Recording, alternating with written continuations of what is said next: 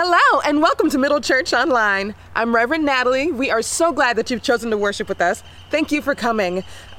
It is kind of a gloomy day out here in Cohasset, but I've got the joy down in my heart. We're down in my heart to stay. Did anybody else grow up singing that song, or just me? Whether it is a gloomy day where you are or a sunny day, whether you hear the birds chirping or cars honking, we have gathered here together to worship. So let's take a deep, centering breath.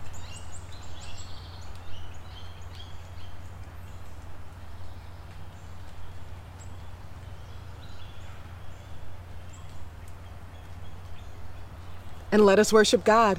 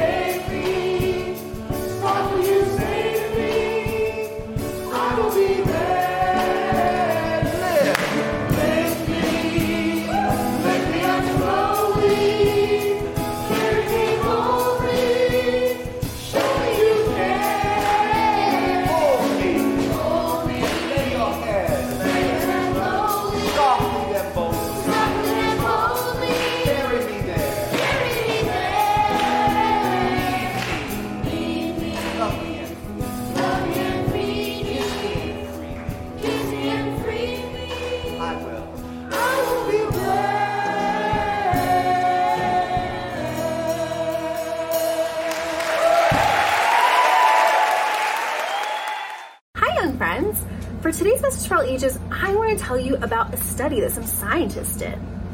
Now, Dr. Masaru Emoto was a water researcher who studied water crystals. He found that if you said nice things to water, the crystals were beautiful. But if you said unkind things to the water, not so much. You can see that in the pictures here. Now, others have taken this and done the same kind of experiments with plants. For example, IKEA did a study on bullying, where a plant was bullied with unkind words, and another wasn't, for 30 days. Now, which of these two do you think was the plant that got bullied? The one on the left or the one on the right? That's right, the one on the left, the one that's wilted. Now, some people don't think these studies are true or very scientific, but I think that they show us a really important message in that the words that we speak about others matter, and we've talked about that, but not just that the words we speak over ourselves matter too. Friends, it is so important for us to say kind words to ourselves, and more than that, to believe those kind things about ourselves, right? Because God loves us so much. God says that we are loved. God says that we are important. God says that they know us really well. God says that they want to be our friend. And God says that we are very, very good. And God doesn't want us to be mean to ourselves, okay? God wants us to treat us the way that God does. like a loving and kind friend. Now we can imagine the words that we say a little bit like water, right? And we can either water ourselves with mean things or with nice things. And we can imagine ourselves a little bit like plants in that regard, right? That we grow when we say kind words about ourselves and to ourselves, and we wilt or we shrink when we say mean or unkind things about ourselves. Now, friends, what are some words that make you feel really good about yourself, that describe you? Are you kind or considerate? Are you really good at art or sports? Are you really good at history? Are you really good at English? Are you a really good sharer? Are you really kind to animals? Do you make a really yummy sandwich? Friends, say some of these words out loud right now. And if you can type, I want you to go ahead and type them in the chat. I love all of these words, and I want to encourage you to keep saying them. In fact, say them every single day to yourself, even if it feels a little bit silly to talk to yourself, because God is always listening. And not just God. Do you know who else is always listening? That's right. You're always listening. Your heart's always listening. Your mind's always listening. And your body's always listening. And who knows, maybe somebody around you is listening to the way that you talk about yourself. So friends, it's so important for us to continue to say positive and kind and encouraging things to us, so that just like plants, we can grow nice and tall and confident. We are marching in the light of God. We are marching in the light of God. We are marching in the light of God. We are marching in the light of God. We are marching. We are marching. We are marching in the light of God. We are marching. We are marching. We are marching in the light of God.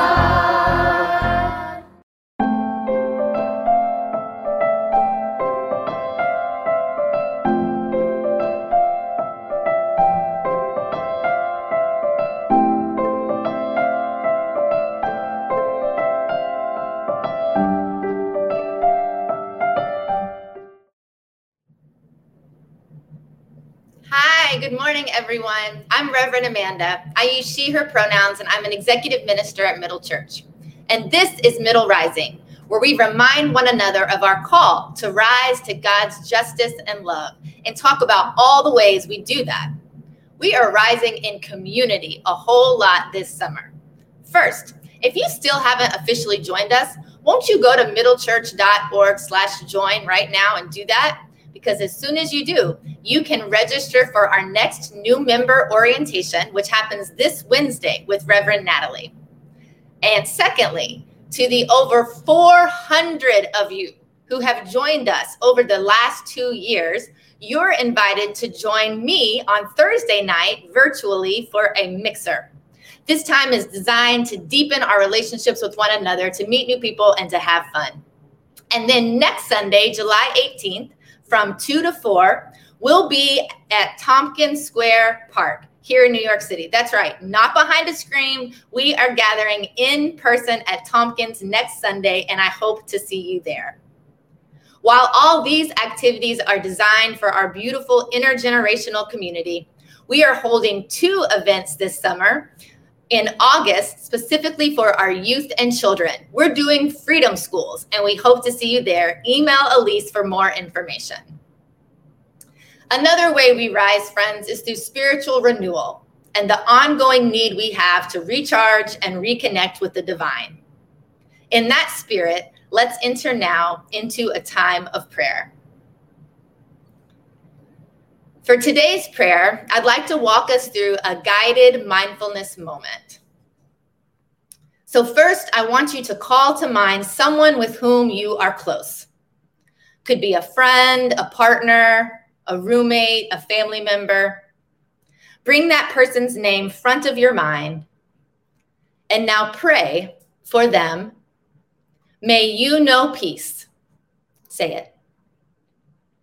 May you be free from constant struggle. May you be healthy. May you know love. And now think of someone with whom you're in a disagreement with, a conflict, an unresolved tension. Bring that person center of mind and pray, may you know peace. May you be free from constant struggle. May you be healthy. May you know love. And now think of all the people in our whole global community and all of the creatures that make up our beautiful world. Those people and creatures whom you know and those whom you don't. Bring our global interconnected community to mind and pray, may you know peace.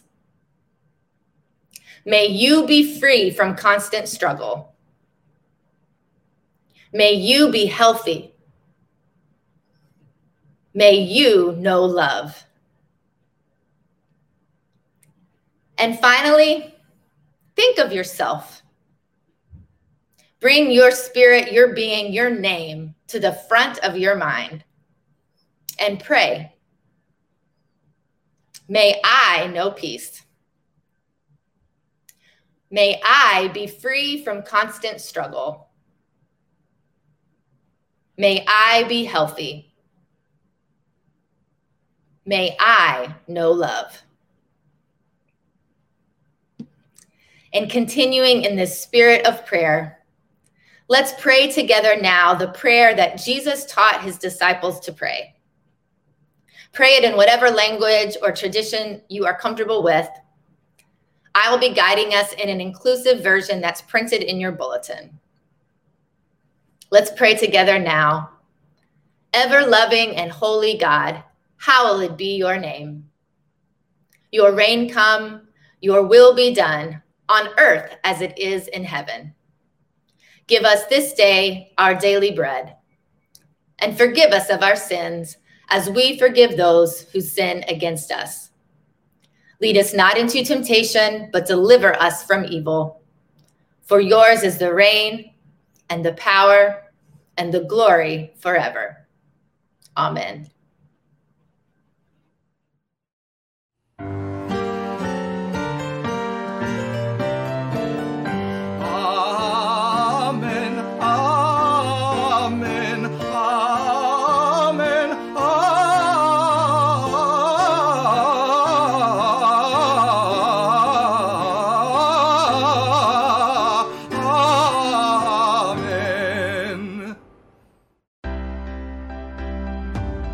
Different workshops that we've done on Black Lives Matter and white privilege and all that stuff. I've been in the social groups like New Adventures. Financial distress. And don't even talk about it to others because I figured that's for me to deal with. But never had a church of like an actual church that actually cared. I'm so grateful for Middle and my choir family. I know that I have been lifted in prayer a million times, and I know that that is what has gotten me through the worst of my days. So Middle has been a constant for me. It has been a very present help in a time of need, and I'm so grateful to my Middle community for welcoming and embracing me. And even though we don't have a building, I feel really hopeful about the community that we continue to be for each other, because I see all the ways in which we are looking out for each other. Really love connecting with the young people and all in general, all of the groups that meet together in this time virtually. And on Sunday is also inspirational and gives me some comfort that someday we'll be able, we will be together again and be able to hug again and do all the things that we did before the pandemic.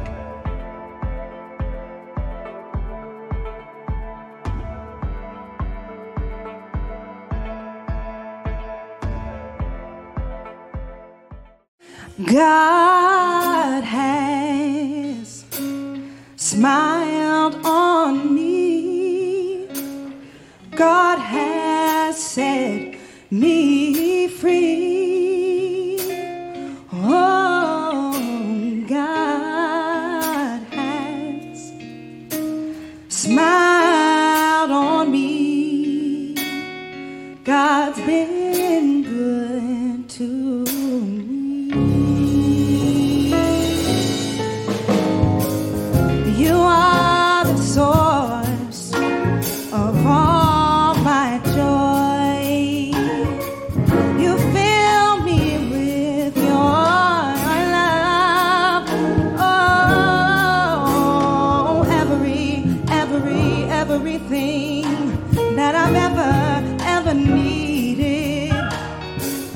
the Lord sends it down from above.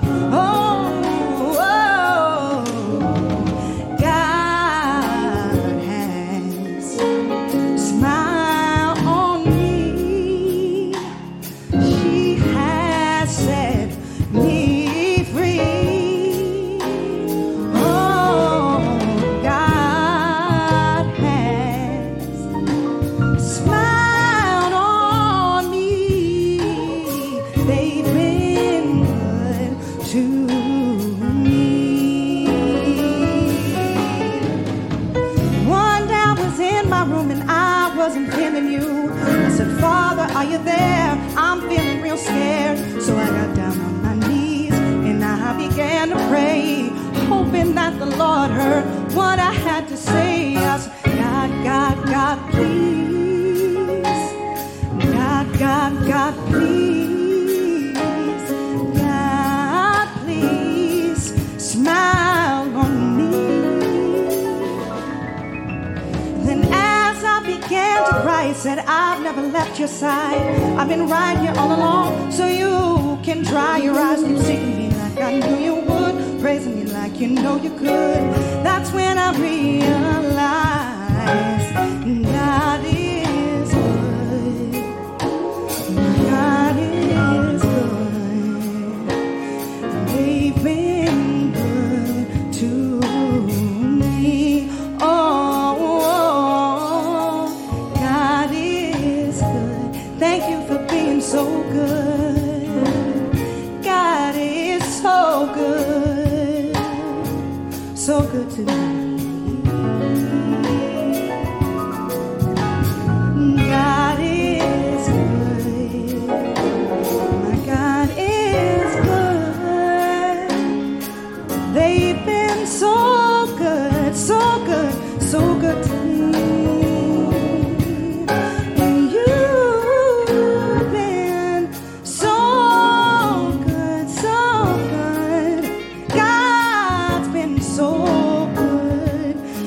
good to me. God has set me free. God's been good to me. God is good. You've been good. God's been good to me.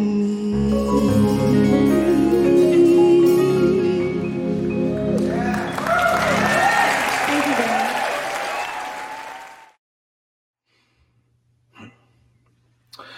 Amen, amen, amen.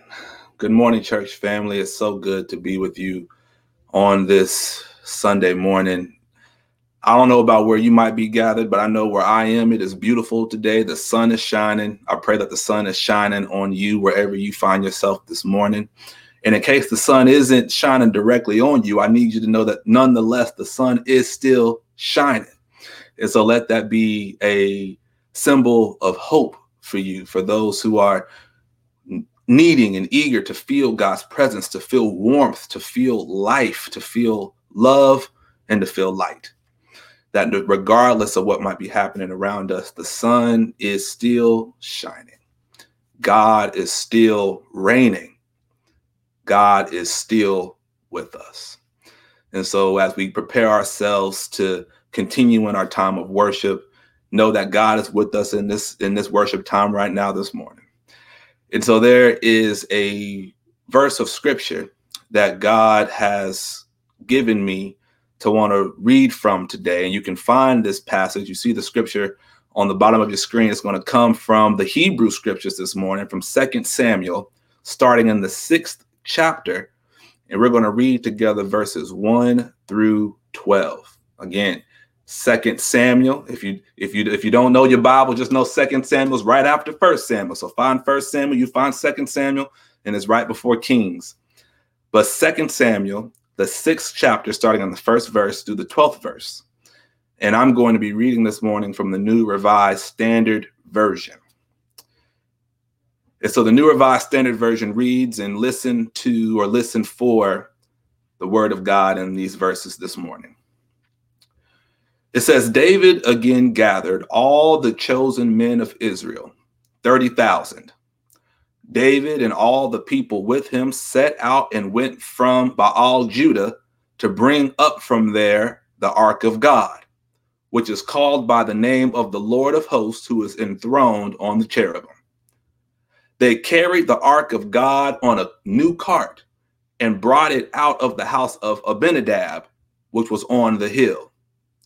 Uzzah and his brother, the sons of Abinadab, were driving the new cart, and on the new cart was the ark of God.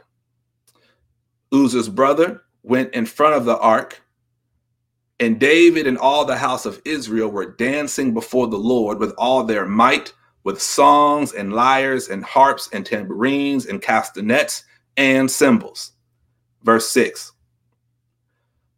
Yet when they came to the threshing floor of Nacon, Uzzah reached out his hand to the ark of God and took hold of it, for the oxen shook it.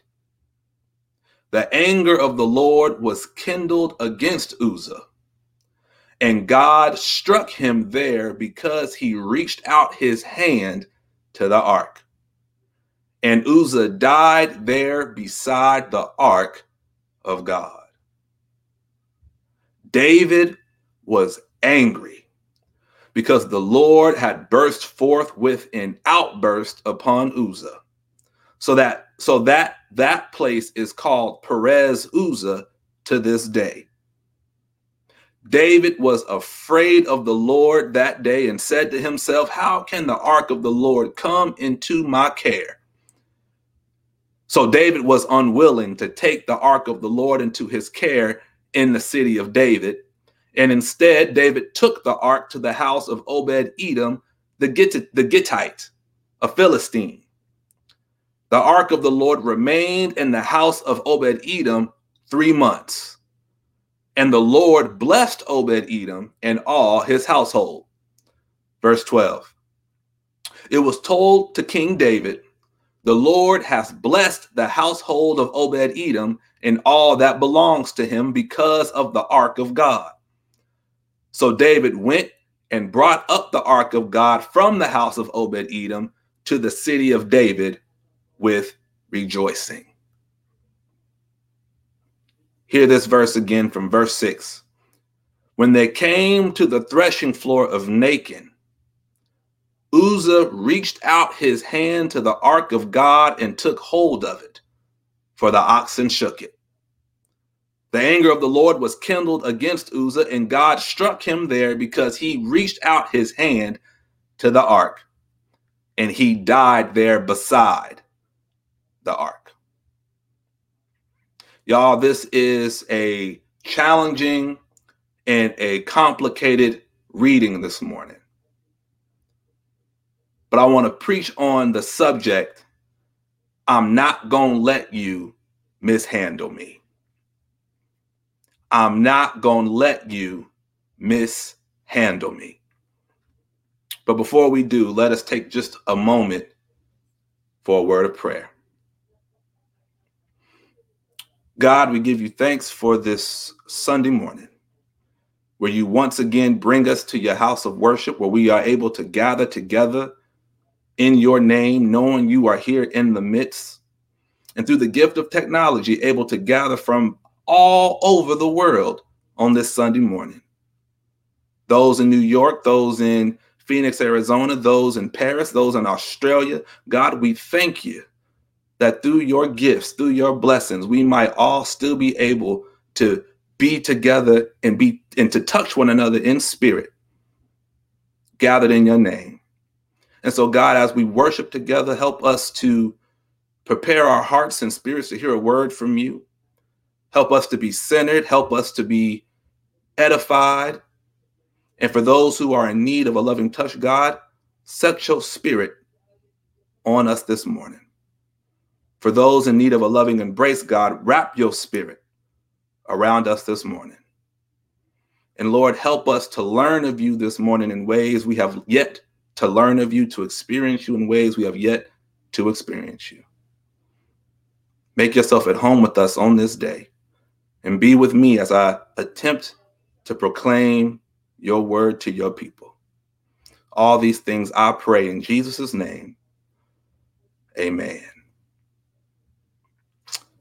The subject, again, church, this morning is, I'm not going to let you mishandle me.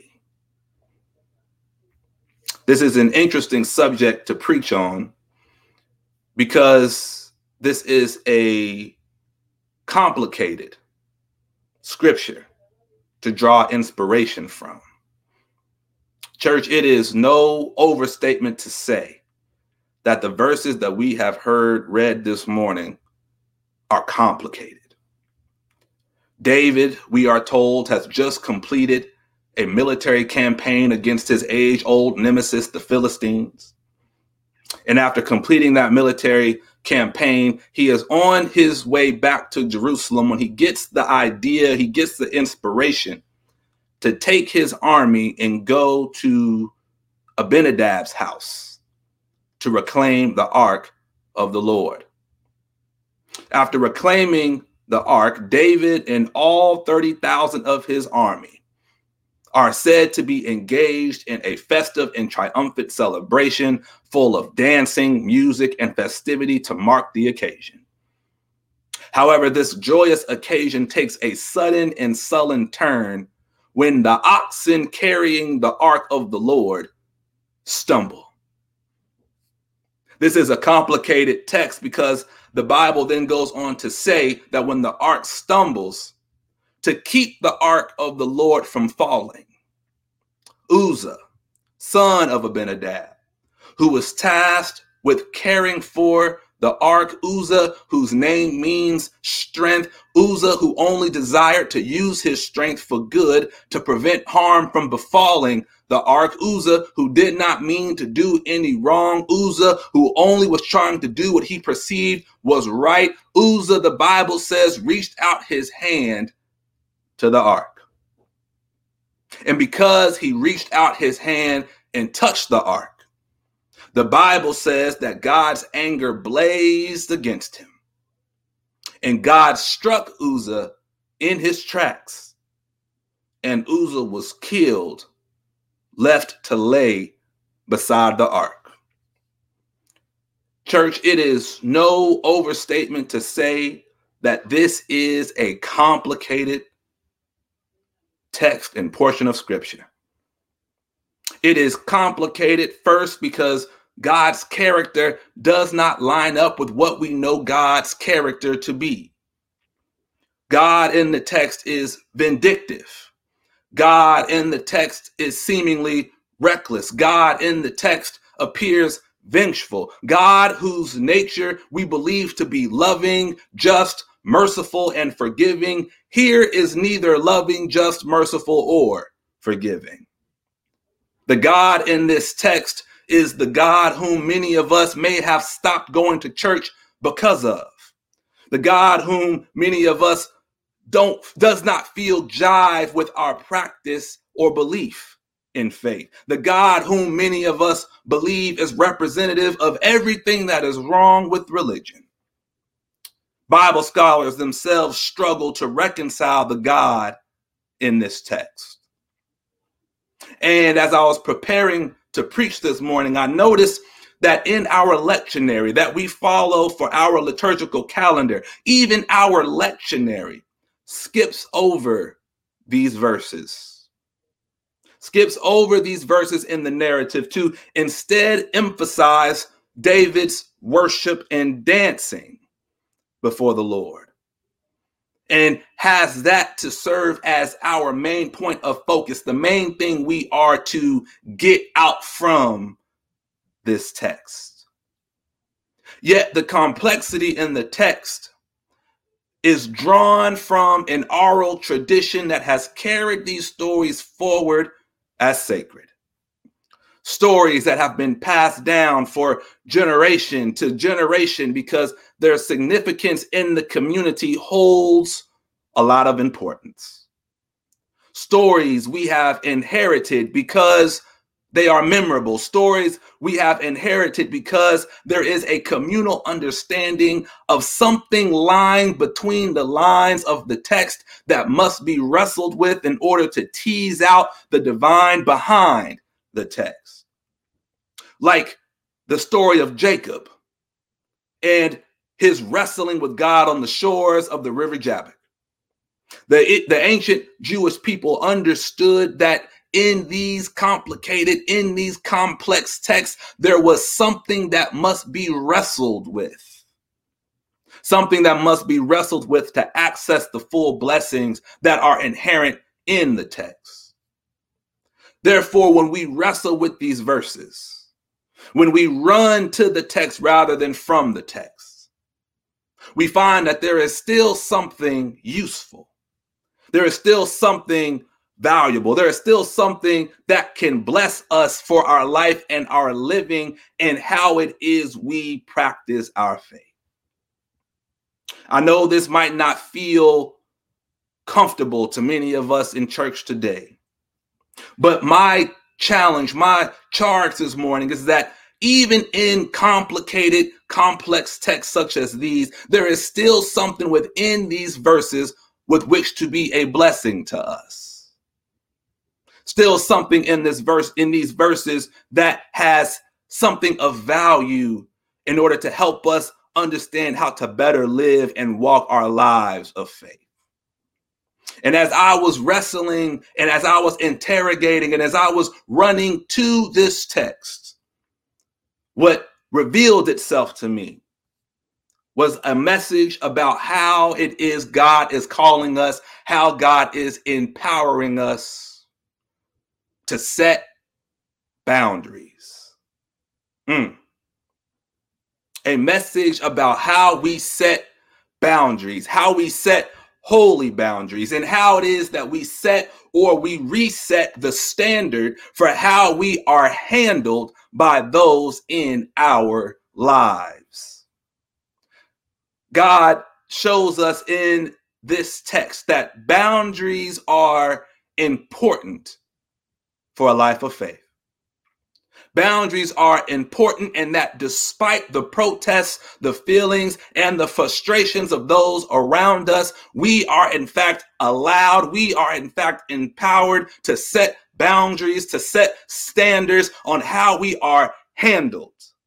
That we are permitted to expect to be handled with respect, that we are encouraged to expect that we are handled with love, that we are empowered because we are created in the image and likeness of God to expect that we are handled with care.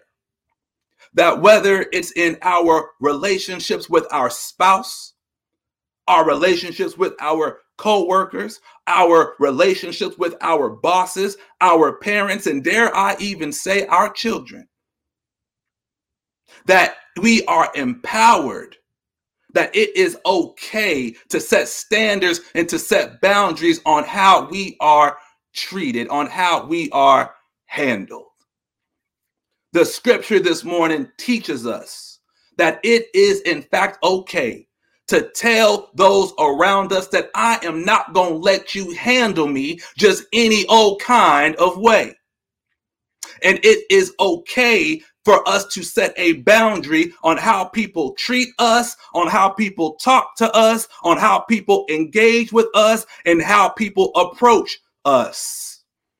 If I may, I've already talked to you at one time that the gospel is hip hop. And so if you'll let me, sometimes it's okay that we take a lesson from the gospel according to Birdman.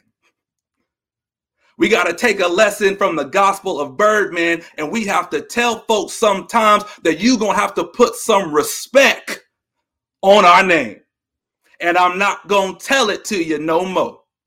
Because despite whatever you thought this relationship was, despite whatever it is you thought I have got to prioritize my own sacredness. I've got to prioritize my own holiness. I've got to prioritize my own God likeness. And it does not matter who you are, but as the subject says this morning, I'm not going to let you mishandle me. Boundaries are a complicated issue. And I'm not going to sugarcoat that this is a complicated text. But this text is complicated. Why? Because boundaries are complicated. Setting holy and healthy boundaries are complicated for all of us because in one way or another, we don't oftentimes want to be perceived as mean or hateful people. We struggle with setting boundaries because we don't want to hurt people's feelings or to make people upset. We struggle because we don't want to lose relationships or we fear missing out on opportunities. We struggle with setting boundaries because we don't want our new established standards to offend anybody or inadvertently hurt the people we say we care about.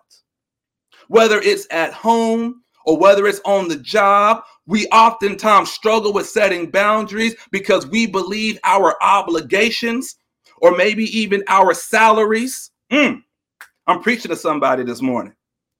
We struggle with setting boundaries because we believe they require us to be nimble. Our obligations require us to be nimble. Our salaries require us to be nimble to the point where we sacrifice our own health. We sacrifice our own well-being. We sacrifice our own sense of self-care, our own sense of dignity, and our own sense of respect.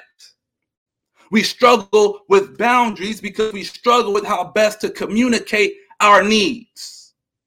We struggle with how best to communicate our desires. And what happens is that the more we struggle, the more we push to the side our need for self-care and our needs to reset our expectations, so that then over time, frustration with our own struggles begins to build and to build and to build to the point that it boils over into an outburst that inadvertently finds unsuspecting people like Uzzah caught in the middle.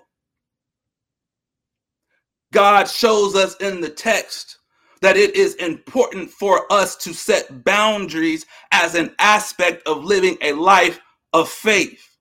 And it is important that we prioritize these boundaries because if we do not, we might in fact cause more harm in the long run, not just to ourselves, but to others.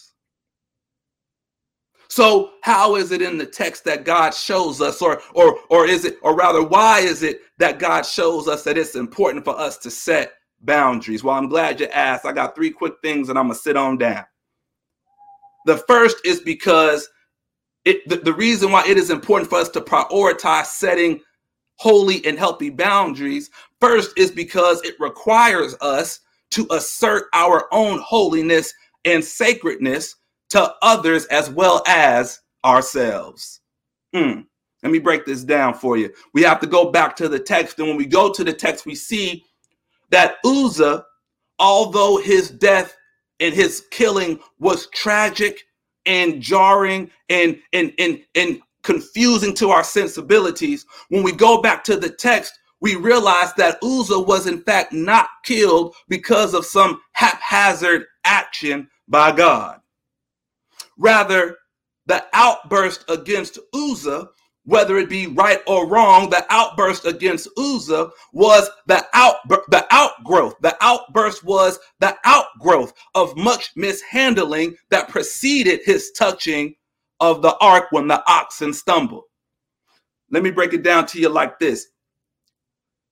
David's dancing and celebration with his 30,000 men, his 30,000 troops, was not a worship service in the ways this scripture is often perceived. David's dancing in the first 6 verses of our text was not a worship service, as we like to often teach this text. Rather, David's dancing and celebration with his 30,000 men, his 30,000 troops, was not a worship service, but was in fact a military parade. David's dancing was a military parade to celebrate military conquest, to celebrate military imperialism. Therefore, the spirit of the occasion, while they were moving the ark, was not a spirit of worship. Rather, it was a spirit of revelry. Let me say it like this. The spirit of the occasion around moving the ark of the Lord was a spirit of revelry rather than a spirit of reverence. Now, let me just say that there is nothing wrong with revelry. As a church, I know we love to party, and there is nothing wrong with a good party.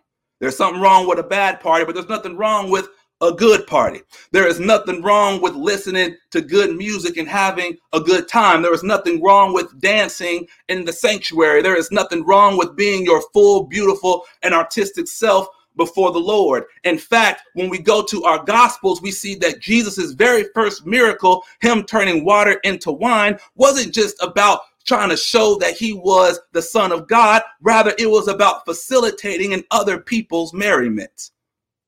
It was about trying to keep the party going. Jesus was a partier, was a person who loved revelry. So there is nothing wrong with revelry. However, our revelry should not come at the expense of our reverence, meaning our revelry should not come at the expense of how we handle holy things.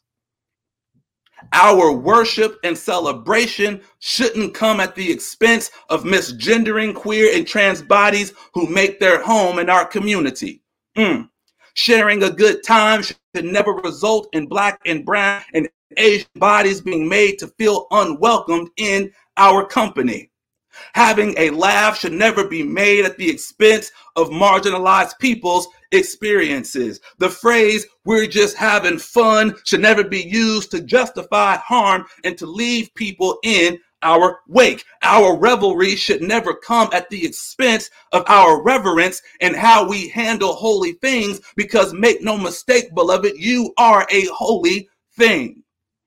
No matter where it is you come from, no matter who it is you love, no matter how it is you identify, no matter where it is you live, you have the divine fingerprint fashioned upon you. And it is the divine in whose image and likeness you are made is what makes you a holy thing. It is what makes you sacred. It is what makes you deserving of being handled with respect. And when we fully recognize and we fully accept our identity as holy, we can no longer accept other people's attempts at mishandling us. When we accept our identity as holy, we can no longer tolerate when our humanity is dismissed and our God likeness is denied. When we accept our identity as holy, we can no longer accept existing in an environment that does not honor who we are, that does not respect what we say we need, that does not respect or treat us with respect, that does not respect our experiences, our stories, or the breadth of realities that make us who we are. Therefore, setting holy and healthy boundaries is important because it asserts our own holiness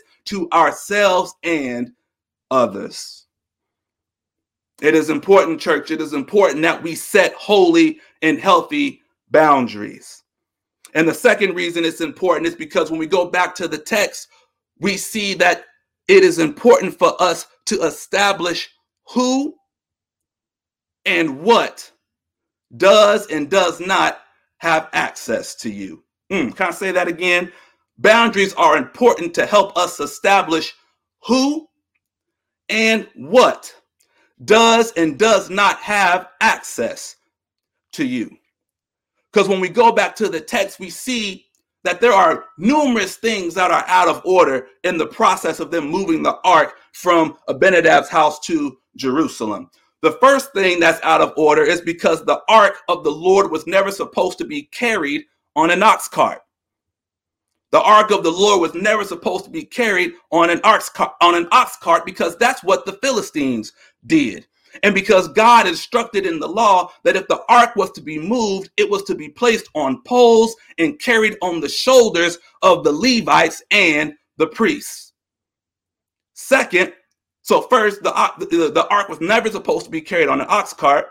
And second, the regulations concerning the ark were out of order because Uzzah was never supposed to be traveling with the ark to begin with. Can I teach Bible for just a second? See, it says in the text that Uzzah and his other brother were carrying the ark. But what we don't see is that there is, in fact, a third brother. That Uzzah has an elder brother, and that brother's name is Eleazar. And we read about Eleazar in 1 Samuel, and Eleazar is the one from the house of Abinadab who was consecrated to be a priest to keep the ark. Uzzah was not consecrated to be a priest. His other brother was. Therefore, Uzzah was never supposed to be with the ark, was never supposed to be there in the first place. Uzzah was never supposed to touch the ark because Uzzah was not consecrated or consented to handle the ark. Are y'all hearing me? Therefore, Uzzah was struck by God for touching the ark, not because Uzzah meant to cause harm, not because Uzzah was trying to be malicious, but because he had reached out and touched that which he was not consecrated or consented to touch. I know I might be losing some of y'all with this, so let me just break it down like this. Let me explain it like this. Many of us know people who, like Uzzah, are in the middle of some business that they don't have any business in. People who are always trying to give their 2 cents on something when you never asked them to have 2 cents to begin with. People who try to define for you what does or does not constitute harmful, triggering, or racist behavior. Straight people who try to define what it is or is not to be homophobic. Men who think they have the right to legislate how women govern their own bodies. White folks who think they can just reach out anytime they want and touch a black woman's hair. People often make the mistake of thinking that they have an implicit right to get in the middle of something, to handle or control something that they were not consecrated or consented to get in the middle of or to handle or to control. Am I preaching this morning? There are folks who think they have an implicit right to handle things they were never consecrated or consented to handle in the first place. And there is a word for behavior like this. You know what that word is? Entitlement. There's another word for this. You know what that is? Manifest destiny. Manifest destiny that believes it has a divine right to go where it wants, do what it wants, and seize what it wants. There's another word for this. You know what that is? Colonialism. That says that it can create boundaries and rules of its own without any regard to the boundaries and rules that are already set for it. This is what we call gerrymandered voting districts. There's another word called red line neighborhoods. There's another word called sham legislation to restrict the right to vote. There's another word called state legislatures trying to prohibit the teaching of critical race theory in public schools in order to not let white children feel guilty for the nation's truths. There's another word for this called white privilege. There's another word for this called militarism. There's another word for this called out of order. And when things are out of order, when folks attempt to handle that which they are not consecrated to handle, when they try to touch that which they are not consecrated to touch, when our boundaries are crossed, then we are the ones who get to decide how to reset the standard. We are the ones who get to decide what the proper protocols are going to be when allowing folks to have access to us. Now, this doesn't mean that we have to kill them, but it may mean we have to kill off some relationships. It may mean we have to kill off someone's access to us. It may mean we end up striking at someone's ego. We may end up striking at someone's feelings. We may have to strike at our state houses or our state legislatures, but we are the ones who get to decide the who, the what, the when, the why, and the how of the way which we are handled. Boundaries are important because we get to decide what we will accept, how we will be engaged, and who will have access to us. And this is my last point. I'm going to sit on down. I'm sorry I've been long today, church. Spirit has just been grabbing hold of me. The third reason why it's important for us to have boundaries, holy and healthy boundaries, is because it resets the standard for how we expect to be treated. Can I say that again? Boundaries help us to reset the standard for how we expect to be treated. Because I don't know if anybody's ever noticed this, but most of the time, the people who are most offended by our boundaries are the ones who are accustomed to us not having any in the first place. The folks who get most offended about boundaries are the ones who are accustomed to us not having any in the first place. None that they are required or obligated to honor. And when we reset the standard of how we expect to be treated, those type of folks always want to get mad. They want to get resentful. And often they may even attempt to disregard you, or they might attempt to reject you. We go back to the text one final time. We see this is exactly what happened with David. This is exactly David's actions in the text when God struck Uzzah, because David got angry. David got afraid. Now, I'm going to be clear. That's understandable. It's understandable why David did it, but David did it. David got angry. David got afraid. David was outraged. David was offended. And he was so offended to the point that he decided to give the ark to Obed-Edom, who was a Philistine. Remember, he had just defeated the Philistines a chapter before. He decided to give the ark of God to a Philistine, someone who was supposed to be his enemy, rather than to keep the ark of God for himself. David was so offended that he decided to give his prized possession to someone who was supposed to be his enemy.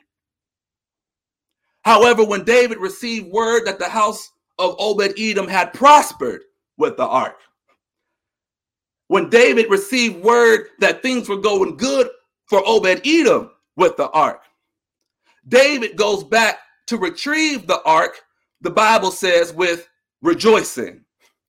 David goes back to retrieve the ark with rejoicing. The sadness was gone. The anger was gone. The frustration was gone. The outrage was gone. The offense was gone. And David went back to retrieve the ark with rejoicing. And David went back with rejoicing. Why? Because David realized that having the ark of God in his presence was a better blessing than ever being without it.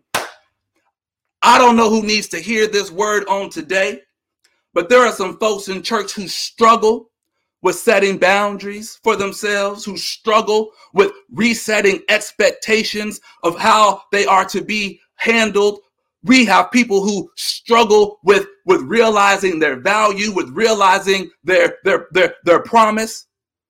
We have folks who struggle with all of these things that we're talking about today. But I need you to hear from me today that we must realize that those who value you, those who value the relationship with you, those who value their access to you, they will not be intimidated by our boundaries. Those who want to keep you in their lives, those who want to keep you a part of who they are not going to be dissuaded by the standards that we set for ourselves. And I need you to understand, beloved, that although David was outraged and offended by God's actions at first, in just 3 months' time, David got over it. And when David got over it, he went back and inquired of the law about how is the right and proper way to handle the ark of God. Now, God never compromised God's boundaries. Instead, David had to go back and adjust himself so to not offend, mistreat, or mishandle this holy thing. And so, beloved, I'm going to leave you with this. If you get nothing else from my sermon today, just get this, that you are a holy thing. You deserve to be treated with love and respect. You deserve to be handled with care and consideration. And it is God's lesson to us that boundaries are important to a life of faith, and that we are empowered to set the standard on how people treat us. We are made in the image and likeness of God. Therefore, we can set boundaries for ourselves in the name of God. And so I'm going to leave you with this, church. I hope that this sermon treated you good. I hope that you heard the word of God speaking to you today. And so I hope that you also go in peace, knowing that you are worthy of love, care, and respect. I want you to go in peace, knowing that you are exactly who you know yourself to be. I pray that you go in peace, knowing not only who you are, but whose you are, and knowing that God will rescue you from all evil and bring you safely into God's heavenly kingdom. And it's to God be the glory forever and ever. And church, let us say together, amen.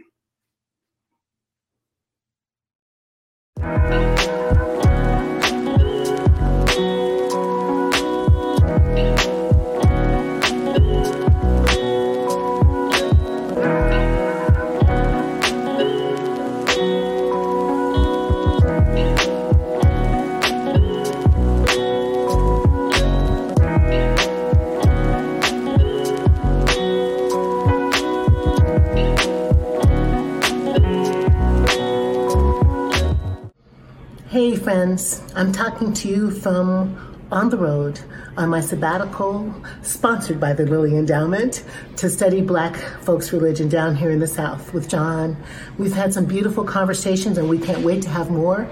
But the reason I'm able to do this, the time is given to me by my consistory, but the resources are given to me by Lilly Endowment.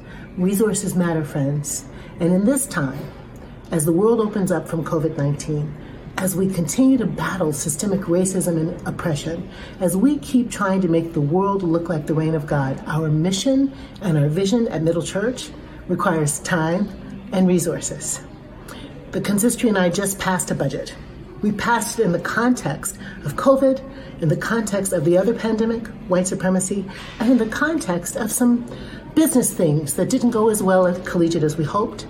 We passed that budget in the context of a $400,000 cut in resources.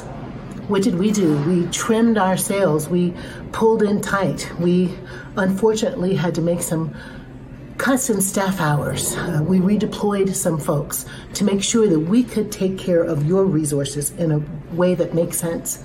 So with this cut, we passed a budget that still allows us to make sure that we work for the value of Black lives, that allows us to give some funds to folks who are in trouble, that continues to do trainings and conferences, because that's what we do, that continues to march for justice. You'll be so proud of this budget that you're going to see in just a moment on the screen.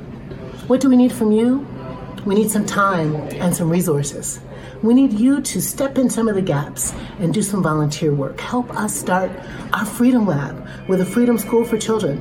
Help us to do some Sunday school teaching. Help us to teach classes. Help us to usher, both in the digital places and when we open up again in person. Stay tuned at the website for ways to stay connected to March for Justice. And we need your resources, friends. The Collegiate Church has been systemically cutting the resources that they give each of the congregations over the past 10 years. Right now, Middle does about 52% of our budget. But in 5 years, we'll need to do 100% of our budget. So now I'm asking you to think about the resources you can give to your congregation, to your ministry. No matter where you live, no matter how you live, we need your help and your support. John and I commit to Middle Church like our lives depend on it, because we think it does. And we give 10% of our resources all the time, every time. 10% might be a stretch for you, but what is the thing you can budget to make sure we're able to be who we be in the world? Please pray about that. Talk to Devin or me or Amanda or Daryl about that, and know that your partnership matters in this place. I love you, and I'll be sending you more notes from the road. But this note, This note is about being in the movement for love and justice. If you're a member, make sure you donate. If you haven't joined, make sure you join. If you are a person who participates in our work but belong to another church, feel free to make a donation at middlechurch.org/donate. All of the work we do depends on time and resources and your love and support. Thanks.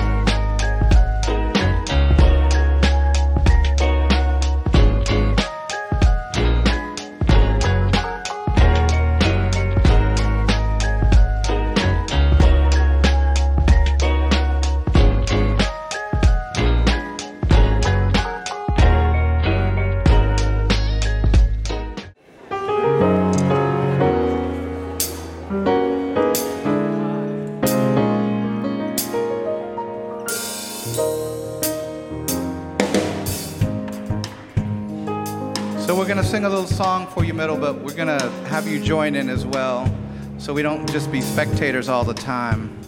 It's training activists so that you're always active and affirming. God made me. God made me who I am. God made me. God made me who I am. Easy enough? Easy enough? God made me. God made me who I am. Yes, Middle. Yes, that's it, that's it, that's it. God made me. God made me who I am. I'm a conqueror. I'm victorious. I won't be stopped. I won't be stopped. I'm a believer. I'm an achiever. I won't be blocked. I won't be blocked. God made me. God made me who I am. Let it wash over you today, Middle. God made me. You were made perfect just the way you were. God made me fully intended to be. God made me. God made me. God made me. God made me who I am. Let that be your prayer and your intention and your mantra. God made me who I am. I'm a conqueror. I'm victorious.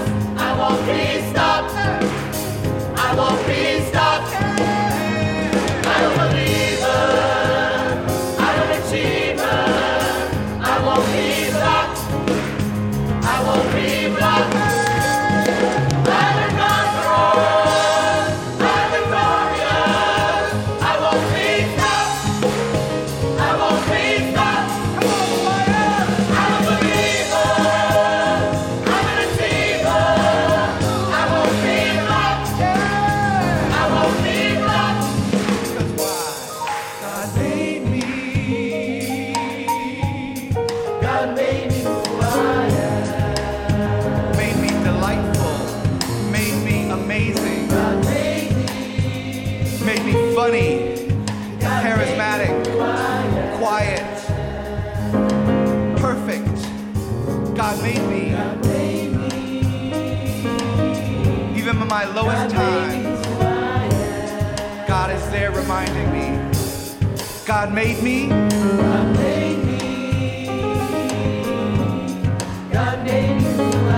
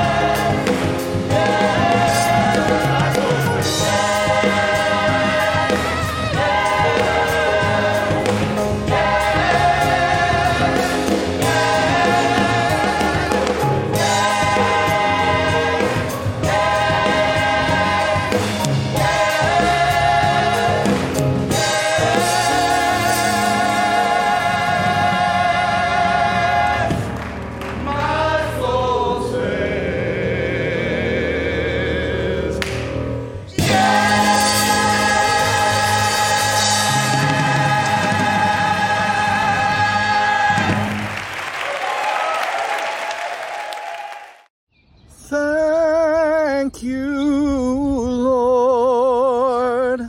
Thank you, Lord. Thank you, Lord. I just want to thank you, Lord. God, for the gifts of your community and your soon coming reign, we give you thanks. Amen. Ride on, King Jesus.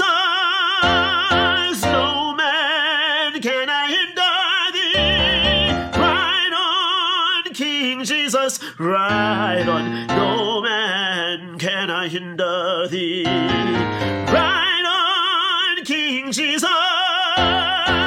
No man can hinder thee.